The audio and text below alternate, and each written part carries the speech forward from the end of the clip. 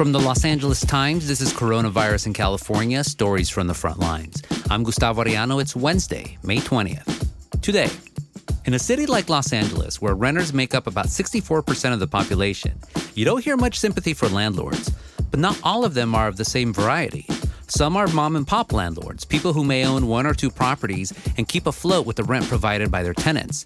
If that's the kind of landlord you prefer, instead of a corporation that owns dozens or even hundreds of properties, then know this. Coronavirus isn't just hurting renters, it's putting mom-and-pop landlords in danger.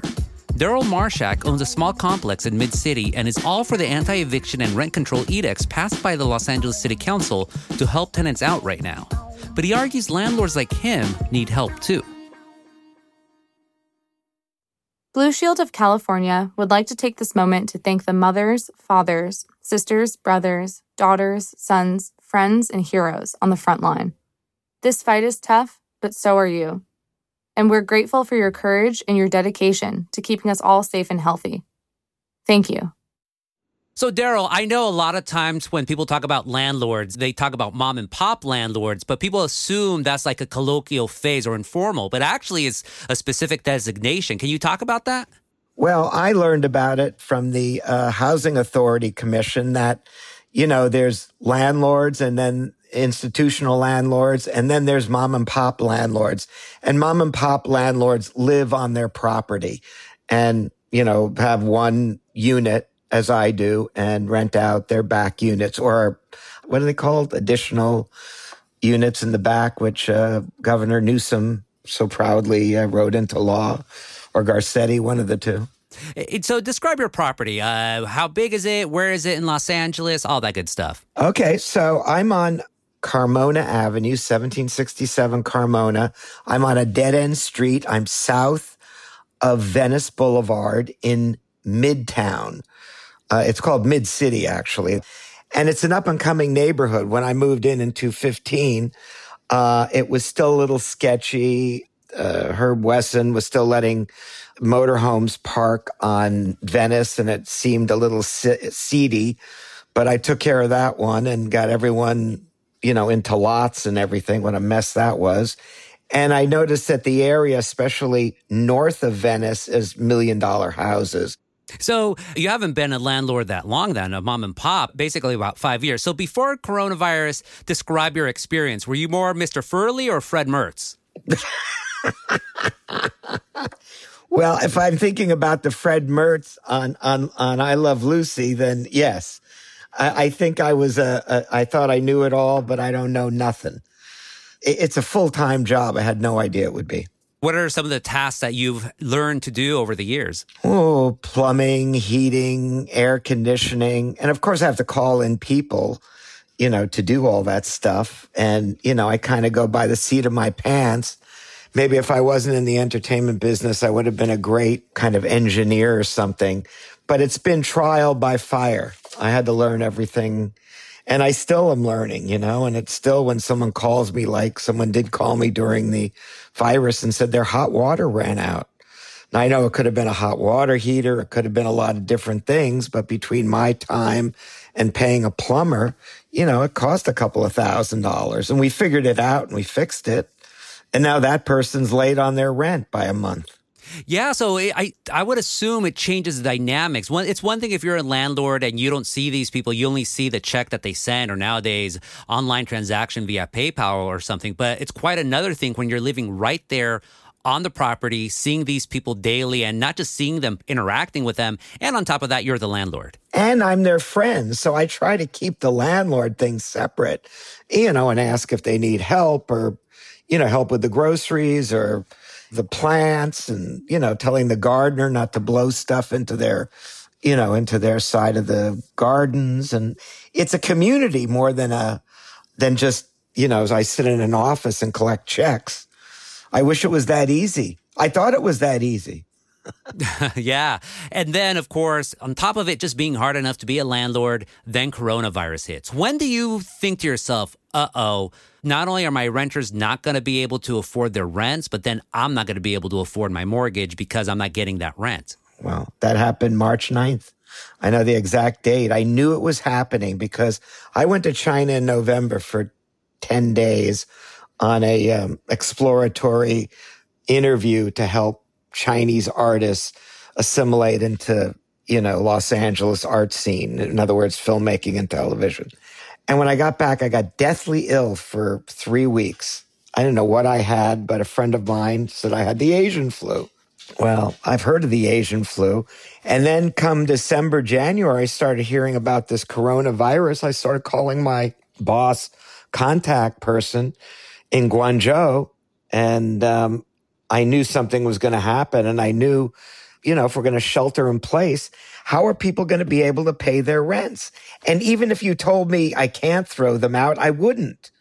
That's not American of me. That's not civil. That's not humanitarian of me. There's a world pandemic, and you saw it coming because my boss couldn't get out of Guangzhou because we were both going to go to a big award ceremony, the Oscars, and I invited her, and she couldn't get out. And believe me, she wanted to get out. And then I knew something was serious, and I knew it, just before, I don't know when the Oscars were, sometimes early February. I knew then something was really bad about to happen, and I made sure I'm on a fixed income, by the way, and I have a disability. Well, 2, actually, a heart and lung thing. So it was all like, oh no. And I didn't panic though, because I knew I wasn't the only guy in the boat here. There were a million boats out there, and everyone had their own story to, a greater or lesser degree than mine.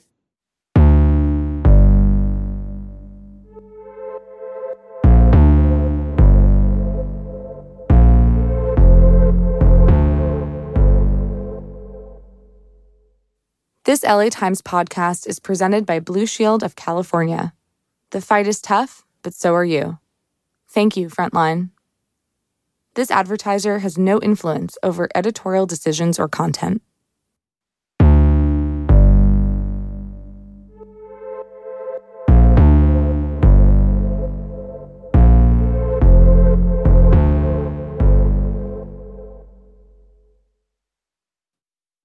So at what point, Daryl, do your tenants start coming to you and say, hey, I'm going to have trouble paying my rent? They already have. So most of my tenants are about a month and a half behind, and they've been very generous. But I tell them if they need medicine or food, forget about me. Because what I've done, but I don't have the protections like Newsom and Garcetti are giving to renters. I have to go to some place in Missouri and explain to them what's going on. And they give me this thing called a forbearance plan. And a forbearance plan is just, you don't have to pay for 3 months, but after 3 months, you have to pay the entire amount. Well, that's ridiculous. So any money they give me, I'm putting away. And then I just got a letter, and I've been researching it, about how Fannie Mae and Freddie Mac are now doing suspend and extends, which I've been screaming for ever since it started. In other words, suspend my payment and add it on to the end of the contract. Give me 3 months, give me 6 months. Do what you're doing for the renters, but just give me a hiatus and extend my contract. Very simple, but this forbearance thing doesn't make any sense. It's like, okay, you owe, otherwise we're going to foreclose on you. And you got to pay, let's say your payment is $7,500 a month, and you hold on to it for 3 months. You got to come up with $22,500. That's a lot of money to come up with. Now, hopefully you're saving it and banking it. What do you think, at least from the renter side, what do you think about the policies like no eviction, no rent increases during this pandemic? I support it 100%. It's not their fault. I have the greatest tenants in the world, hardworking people, but they're not on the high end. They don't have big executive jobs. Events planner, a secretary, a guy who works as a box boy, a waitress, a carpenter. These people have no protection. They would be considered the working poor, even though they probably make 50, 60, 80,000 a year.